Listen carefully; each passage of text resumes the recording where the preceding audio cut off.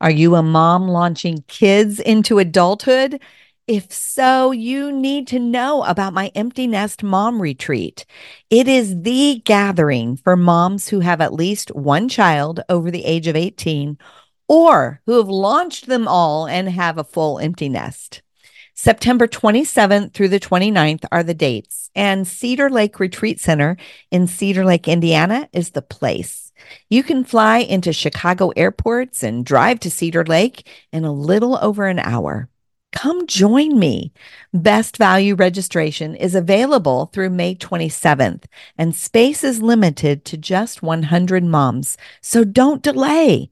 Check out jillsavage.org/retreat to register today. And I picked up my Bible and began to read the book of John, and John 13 through 18. And it was a promise that he was going to prepare a place for us, that he would give me peace, that he would grant me his Holy Spirit. And I just laid there with this Bible in my hands, and I just kept reading, and the tears started flowing. And that was the beginning of taking out that time to be alone with the Lord. You're listening to the No More Perfect podcast, where we talk about strengthening the relationships that mean the most to you.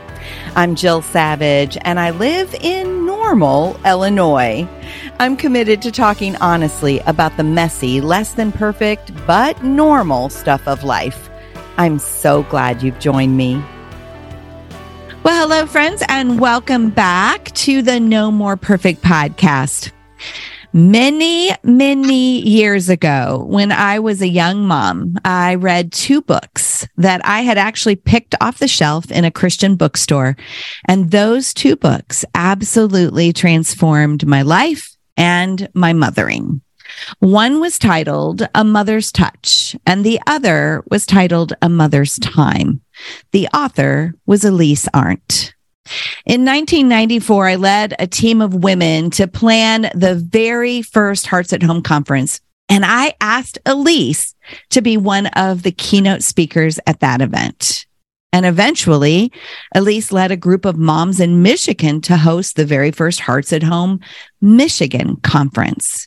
To say that this lady has been an influence in my life would be an understatement. She has had a huge influence in my life. Elise is now entered the 80th year of her life, but she still has a heart to invest in women and to invest in mothers. So I reached out to her and I'd asked her if she would join me today to invest in you. Welcome to the No More Perfect podcast, Elise. Thank you so much. And as you were talking and just reminiscing, it just brought back all those memories. We had a lot of fun, didn't we? Oh my goodness, we did. We had a lot of fun. And I'm very, very, very grateful for your books. I'm grateful that you then caught the vision of Hearts at Home and brought it to other women. And you and I were talking before we pressed record. That very first Michigan conference, I had just had my fourth child and I was still nursing him. And so I brought him to the conference. And I remember, I think it was only the second time I'd been on an airplane, Elise. Really? I think so. I had been on an airplane once to go to a conference with my husband, maybe a year or two before that. And that was only my second time because I was scared to death. I remember being scared on the flight to fly and then being scared because I was bringing my baby on the flight to fly. So yeah, I remember that so well. And he's now in his mid-20s and, life has changed so much since then, but so grateful. And I have to say this, that I had a vision for moms to gather and to encourage one another. I was in my late 40s. I had a baby at 40 also, in that later in life. And I was praying, and all of a sudden I received this phone call from you. And God had given me the vision, but he gave you the legs. And he gave me the skeleton, perhaps, and he gave you the ability to put the muscle on that vision, and it reached thousands of women. Remember that first conference, women standing in line to talk, and the line was endless. And Yes. And they with cheers, because they were affirmed in their position and their calling as a mother. Yes. I remember that too. It was like electric. And I just remember, in fact, when I pulled out your books to prepare for this interview, I found that you had now I had received, here's another piece that I don't know if I ever told you, but when I got your books, so my husband was in Bible college at the time when I got your books, and they impacted me so much that I sent you a letter. Like, I reached out to you and you actually responded back to me. And I can still remember the day that I went to the mailbox and found your letter. And that was so very powerful. And I know as an author, you can't always respond to every time somebody reaches out. But you responded to that. And that was just so powerful for me. It was almost like it gave me another boost to just keep on keeping on and heading in the right direction. But I remember when I pulled out the book, you had actually signed it at the conference. It was the date of the conference in 1994.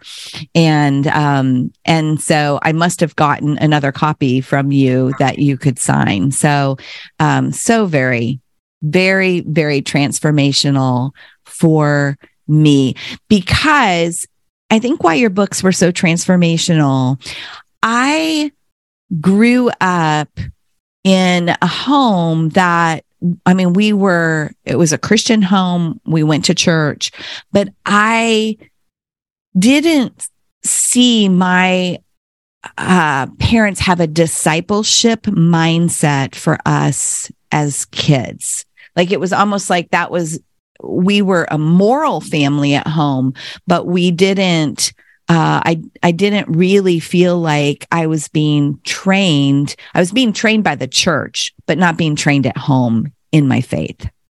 And your books really taught me how to bring, really that our home is a church. Yes. Yeah, I think that's there. Yes, that's the first time that I was really introduced to that concept. And I think I wanted it and I knew I desired it, but I didn't know how to do it. And so you really taught me how to do it. And I think that was probably the biggest impact on my life.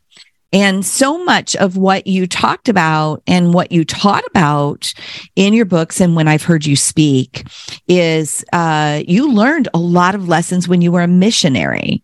And you were a missionary, you and your husband, Warren, were missionaries in Papua New Guinea.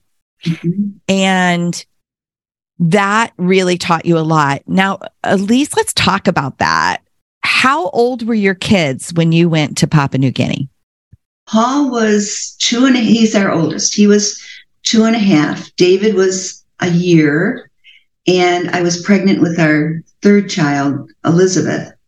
Didn't know if she was a girl or a boy at that time, but it was Elizabeth. And she was born there. And then John was also born there. So we had 4 children in a period of just 5 years. And we had been married approximately 4 years when we left for Papua New Guinea. And the women of the tribal women were extremely influential in my life as far as emotional and physical care of a child. I learned a lot from my own mom, a lot spiritually, but she also was a very, how would you say, I guess the word that they use today is attachment parenting, or where you take your job seriously as a mother. And I'm not sure that's the definition of, that's not attachment parenting, but where you devote a lot of energy, a lot of time into the raising of these children. But they were the ones who taught me, they looked at me as being a very harsh mother.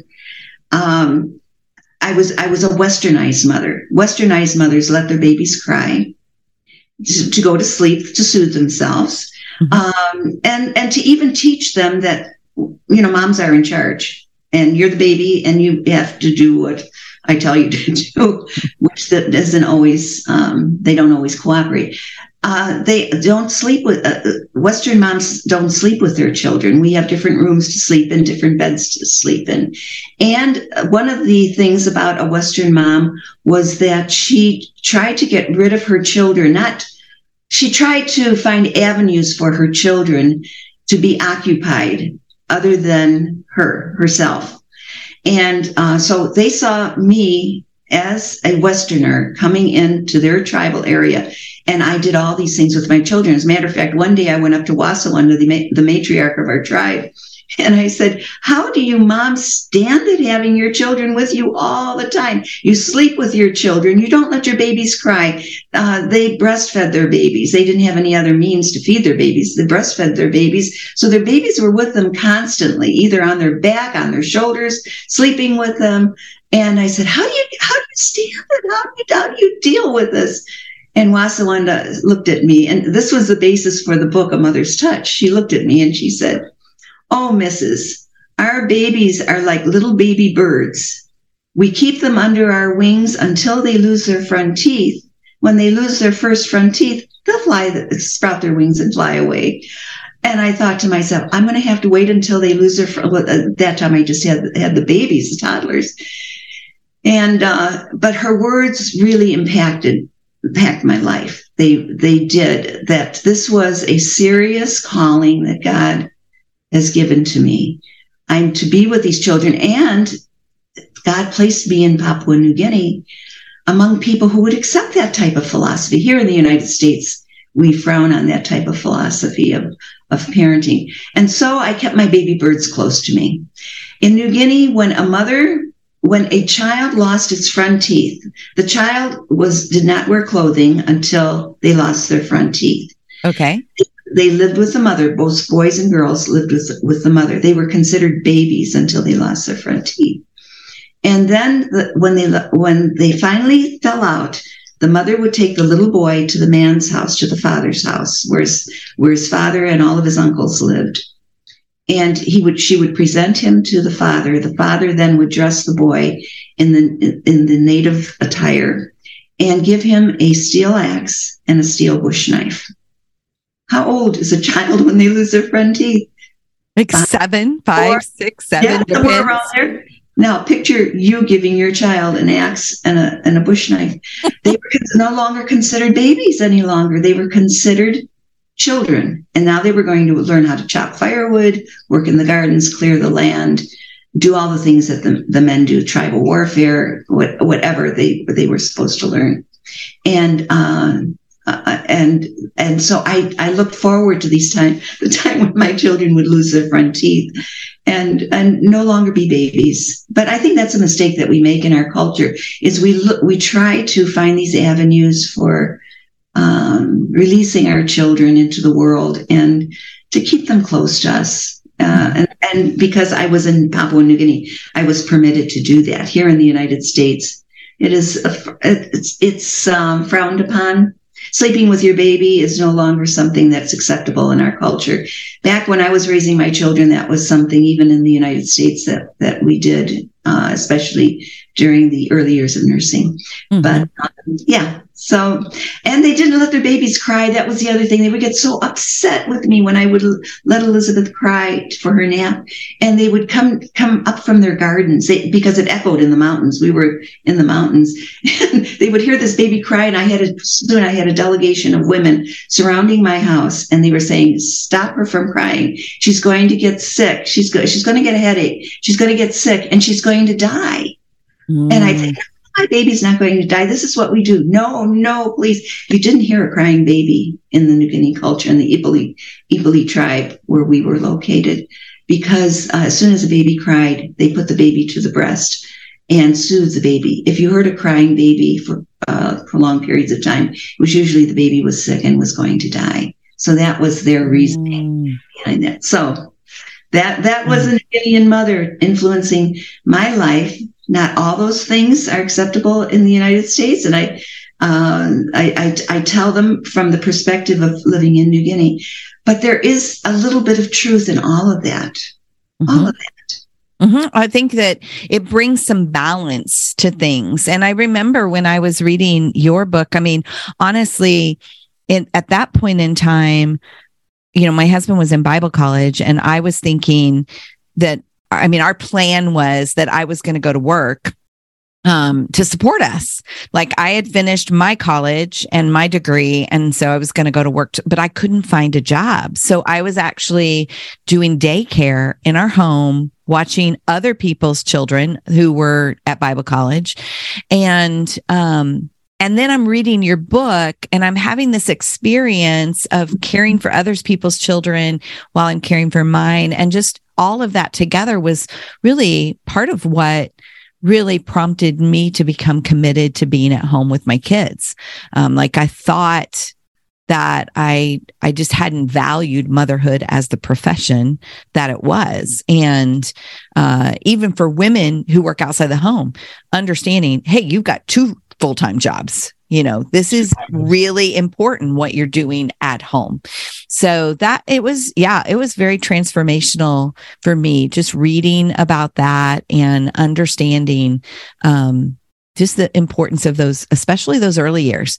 And here's what I will also say, Elise, having adopted a child at the age of 9 and who didn't have that in his early years, you do see the impact of life turning out differently when children don't have an attachment to their parents, for sure. There's a saying, and the author skips my mind right now, but she said this. She said, it takes 12 hugs a day in order to exist in this world, 8 hugs a day in order to grow, and four hugs a day. I've got it all mixed up. I'm sorry. It takes hugs. I'm just going to summarize. Yeah, there you go. Hugs, touches, everything. Yeah. To grow these children, and my suggestion is touch them as much as you possibly can. Their little faces, their little shoulders, and as they get older, you have to maybe reach up and just touch their shoulder, or just slide by your teenager because they don't want to accept those hugs. But and a child deprived of that. Yes, they did studies on this.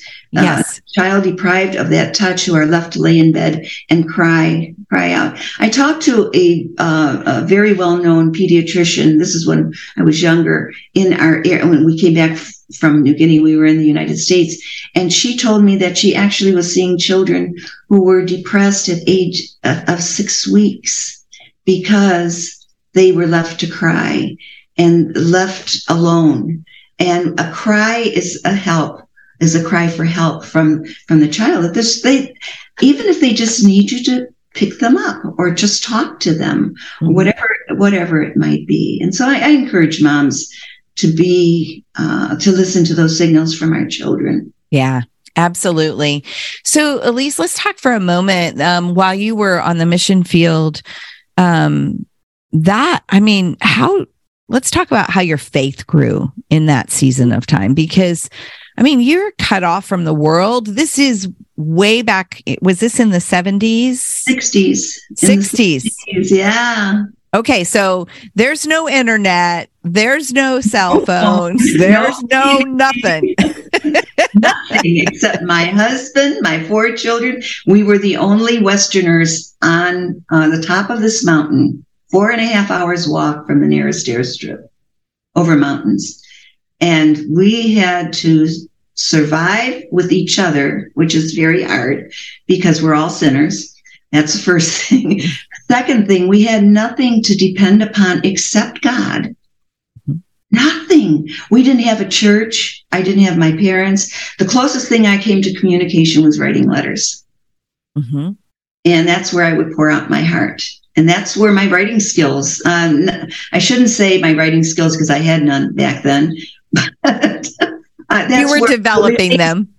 the release of my emotions and what I was experiencing Yeah. were there. But how did I grow in my devotional life?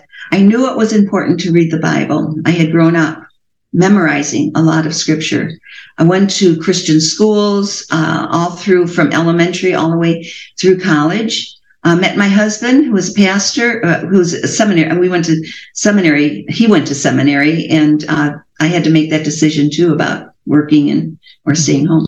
But so I knew all those things. I knew that I was supposed to be doing them. But what happened, and this is the basis for a mother's time, was that busyness began to envelop my life. Now, you would think living out on an outstation in the middle of nowhere in Papua New Guinea, you had all the time in the world. We had chickens to take care of. We had gardens to take care of. We had I had a lot of manual, physical labor that I had to do. And so I was tired all the time. And 4 children, it was extremely tiring, and I didn't have time for God. I just felt, I prayed emergency prayers, and I tried to read a scripture here and there.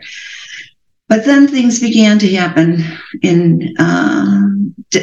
where we were put into desperate times, where children got sick and we had no medical care. My husband got sick. I myself, very serious situations. And I began crying out more and more to God. And then I had a friend who would write me letters she was from the Main Valley where a mission was located. She would write me letters and say, "How's your time alone with God going?"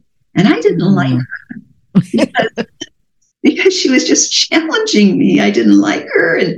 And she was too super spiritual for me. And then finally, when I was going through these real hard times, and I remember the very first time I really lay down and read the Bible was when I had my 4 children, and they wouldn't take a nap. So I put them all in bed with me, and 2 on one side and 2 on the other.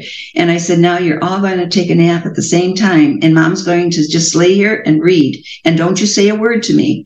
And I picked up my Bible and began to read the book of John, and John 13 through 19, through 18.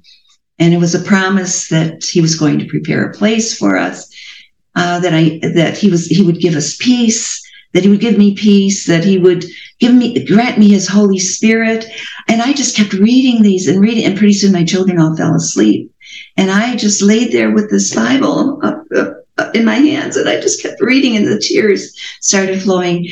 And that was the beginning of taking out that time to be alone with the Lord, not for the purpose of study, but just getting to know who he was or is in my life. It's still something that my husband and I to this day follow, is that the priorities of God first, not the things we're doing for him, but a relationship with him. Second, our family. And third is ministry. Yes. And that doesn't become easy to any of us, because what are we creatures of? We're creatures of doing and not of being. Yes. Yeah. For him. Yeah. It transformed my life.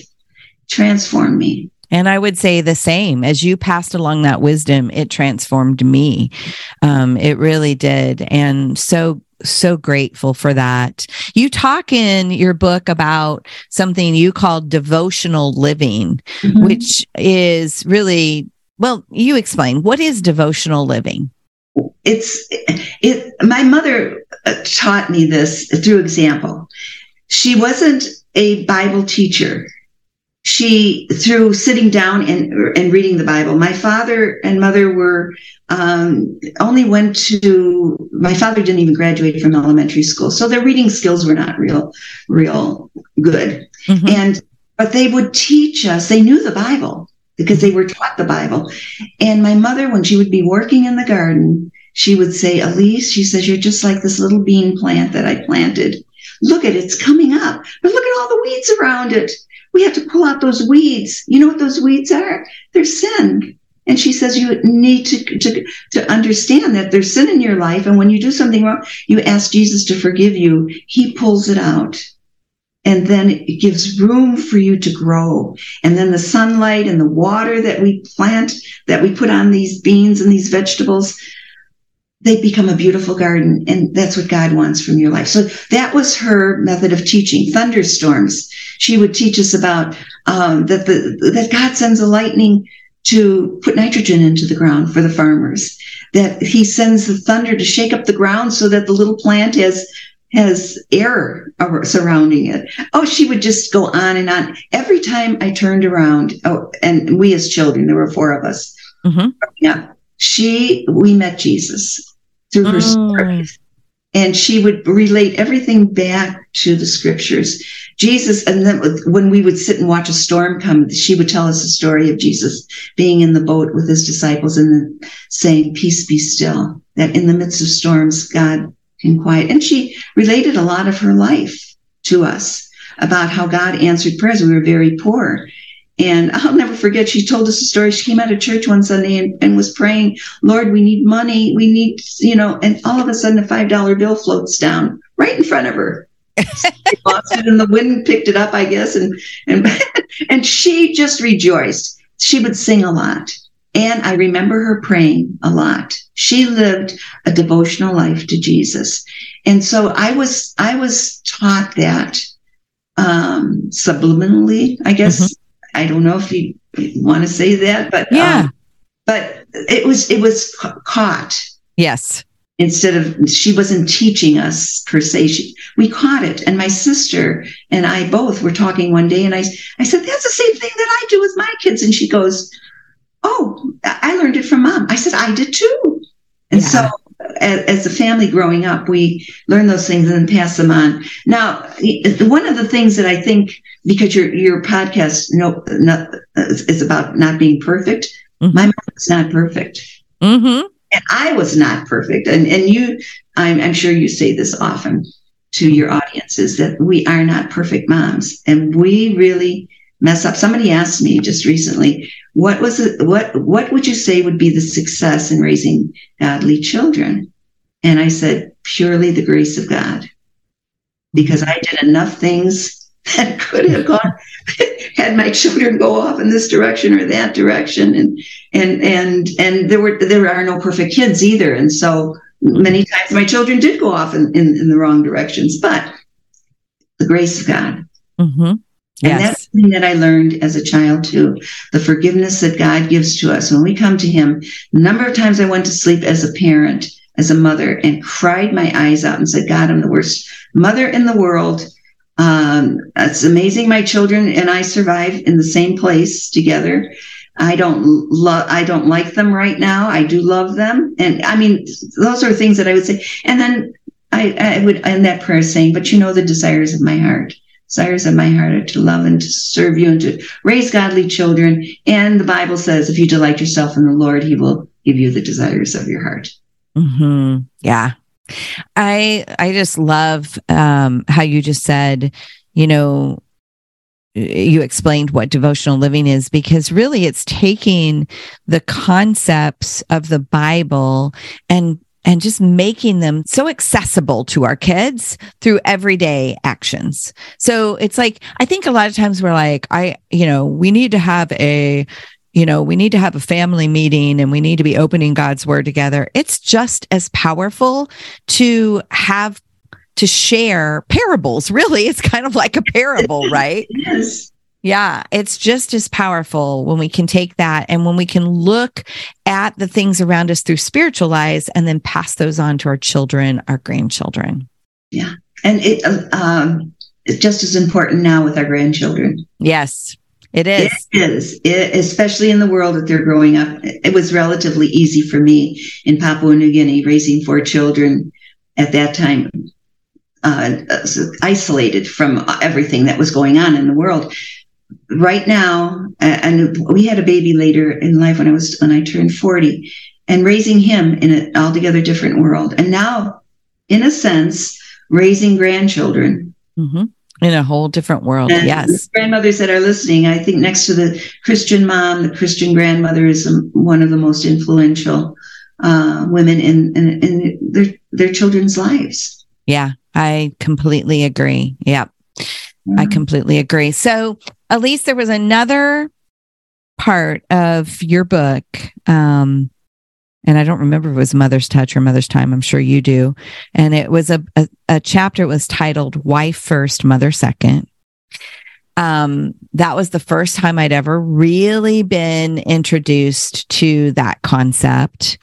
And you shared a story that taught you this lesson. So will you share that story and talk about why this is important?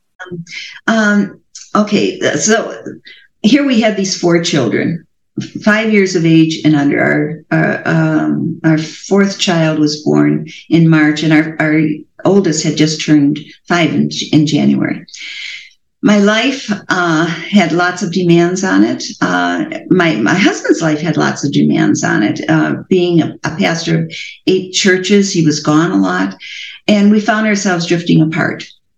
Yeah, we were married 5 years, 6 years, 7 years at that time, and our life was drifting apart. And my vocabulary always, everything ended with IE. I call it toddler E's, where cookies, potty, toofies, whatever, IE, and that's all I had to talk about with him. And all he had to talk to me about was his work. Mm-hmm. And I became cold in listening, and he also became, and it wasn't something it was very subtle. And I think this is one thing you have to watch for, is it's a subtle drawing away. And but God was always there, and he wanted to teach us. He wanted to teach us about loving each other, about priorities. Remember, I said God was always first. Especially for my husband. My husband was more devoted to the Word of God than I was during that time. But God first, family second, and then your work third. And within that family, God has a beautiful divine order that is kind of lost in today's culture, and that is the husband is the head of the wife, as Christ is the head of the church. Then it says, then the wives are to live in loving submission to their husbands. And then children. Well, my children were my first priority. God wasn't my first priority. My children were my first priority. And and whenever priorities are out of line, your life is going to be out of line. Mm-hmm. So I was in this dilemma. I knew I loved my husband, but there were times when I didn't really like him, and on and on. And I'm sure most of you that are listening can identify with what I'm going to say. It was really early in the morning, before the sun was up, that my husband woke me up, and he said, I'm in extreme pain. He said, please, he says, I don't know what's wrong with me. But he was profusely sweating, going in and out of consciousness. I'm on an outstation. The only contact I have with the hospital is a 2-way radio. And that schedule didn't come up until 7:00 in the morning. So I could not get in contact with the doctor. I knew we were going to have to evacuate by helicopter to the airstrip. And so I made arrangements, got diapers ready, washed. I was washing diapers. I think it was 3:00 in the morning, taking care of my husband. Children weren't up yet. Finally, I got a hold of the doctor, and the doctor said, we have to get him in to the coast. We don't have surgical things here in the Highlands. We'll get him into the coast. We'll send a helicopter out. I said, fine. Continued to get ready. Finally, the doctor called back, and he said, we have a helicopter available, but he said, they will take you to the airstrip. It's a small helicopter. The only ones that will be able to go are you and your husband and your infant son. Your 3 children you'll have to leave behind. I said, doctor, you don't understand. Can't leave my children behind. There's no one to take care of them. He said, if you can get them to the airstrip, there was another missionary family that was about an hour and a half from the airstrip. They will come and take care of them, but they will be left unattended for an hour and a half. I didn't know what I was going to do. The helicopter came. We were able to get the first 3 children on the plane. Paul was 5. David was 3.5. Elizabeth was 2, somewhere around there. And then I had an infant son, John. And I put these 3 children on that helicopter. I looked at Paul and these big blue eyes. And if you knew Paul, you wouldn't have left him alone anywhere without his mother for any period of time. I looked at him and I said, Paul, you're in charge. You are taking care of David and Elizabeth. And he shakes his head. He doesn't know what's going on. goes into the helicopter. The helicopter takes him down to the airstrip. Next shuttle was my husband and myself. And I landed at that airstrip and saw my children off in the distance standing on a hill. And I knew at that time that I was going to have to leave my children behind and go with my husband because I didn't know if he was going to make it or not. And I got on that helicopter, tears streaming down my face, saying, Lord, forgive me for leaving these children, but I can't. I believe not everyone will agree with that decision. But at that time, that was a decision that I had to make. I knew my children were going to be okay. I knew that Karen and Paul, these friends of ours, were going to be able to make it down there to pick up our children, to bring them back to their house and to look out for them for possibly the next 6 weeks or whatever how long it would take for my husband to recuperate. And they did. They were, when I landed at the hospital, my husband was rushed in for emergency surgery. And I was with him for 3 weeks. And during that time, a love developed between us that had been missing for a long time as we listened to each other, and that how he knew that I had given up being with those children. I had never left my children before. My children, and to be with him. And I look back on that, and I get very emotional inside because a mother's attachment to her children, you just can't explain it. You'd give your life for your children, and yet it felt, I was just torn. But that was the beginning of a building of relationships. We've been married for 60 years. My husband, it'll be in August, 60 years. And I still love this guy. And a lot of people are still together at 60, but they don't love each other. I don't know. But we love each other. We're enjoying retirement. We're serving the Lord together. And that didn't happen by accident. It came through a lot of hard times. And after that, I learned that I was a wife first, a mother second. My children will be gone eventually someday, married, off to college, whatever, living on their own. But that husband remains. And what you invest in that husband. Now, one of the things that I have to clarify is that there are times in your marriage when your children will come first. When they're throwing up in the middle of the night, when your husband wants to have sex and one of the kids starts crying, or whatever it might be. Right. We know those circumstances in our life. That's where, if he knows in his heart that you've chosen him, he'll for a period of time give you that grace to be able to take care of those children, because there are times when they demand that. Right. Urgent is there, but on the whole, that he's first. We made a pact then too, that when he would come home, either if it was from a walk or whatever they called them walkabouts, visiting his church, that we told the children, Daddy kisses Mom first, then he'll hug you, and they began to understand. When we wanted to talk, we couldn't go anywhere on a date. Right. We would go into the bedroom and we close the door and say, "You sit outside of the room and you can talk. We're going to talk. You can sit out there, and then when we're ready, you can come in." And that was, you will find coping mechanisms. And we recommend that couples, as I'm sure you do too, get away on a date or even for a weekend. We were told, as a pastor and his wife told us, get away once a weekend, and we thought, or once a month for a couple of days, if that's during the middle of the week or the weekend, and just be alone with each other so you can talk. We thought that was impossible, and then all of a sudden we began to find creative ways that could take place.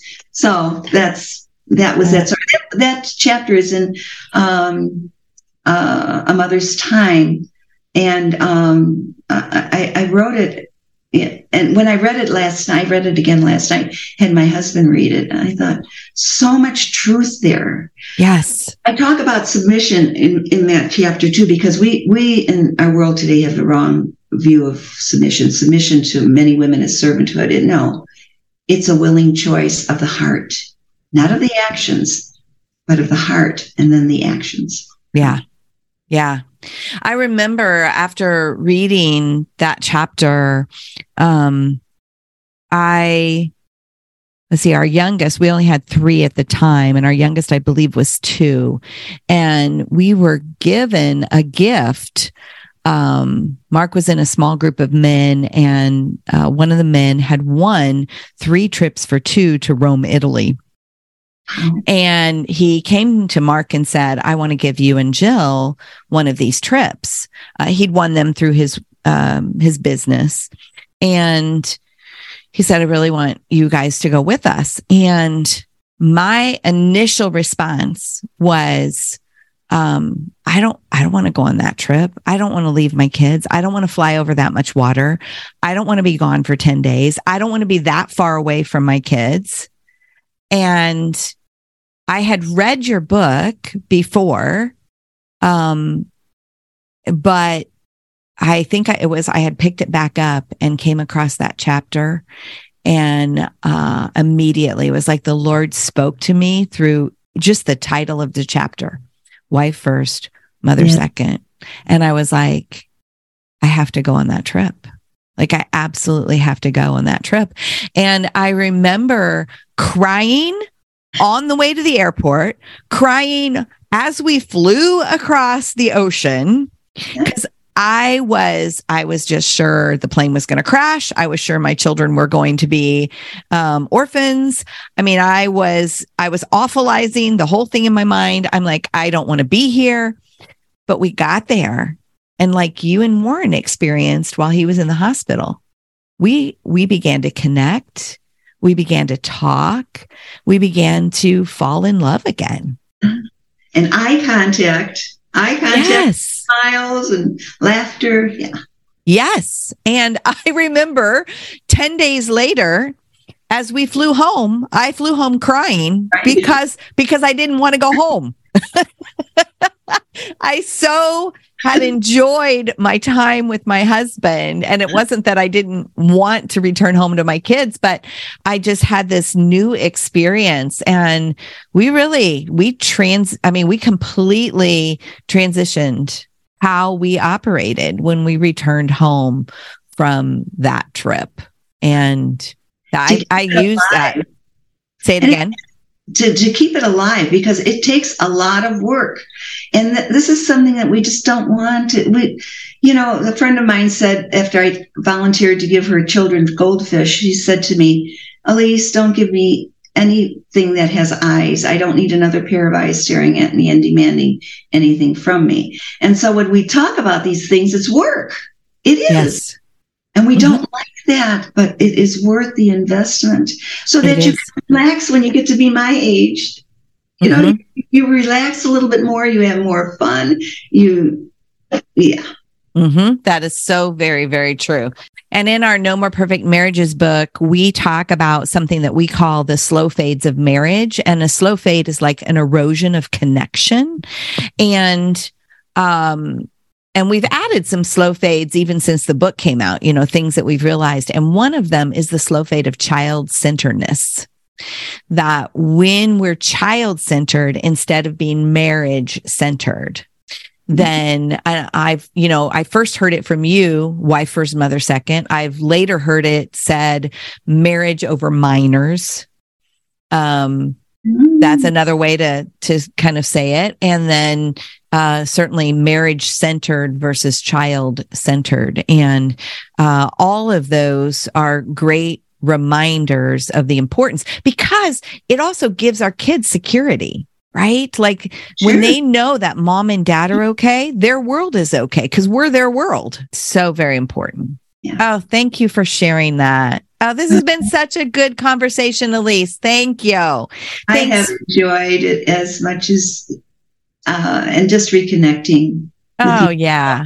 It's been so good. And I'm wondering, as we kind of bring this to a close, first, you and I talked, your books are no longer in print, but, there are there's online used books, sometimes even through Amazon, you can find used books. So A Mother's Touch, A Mother's Time are the titles of your books. And you occasionally hang out on Facebook, so people can connect with you on Facebook, although you are retired and not really out there managing that a whole lot.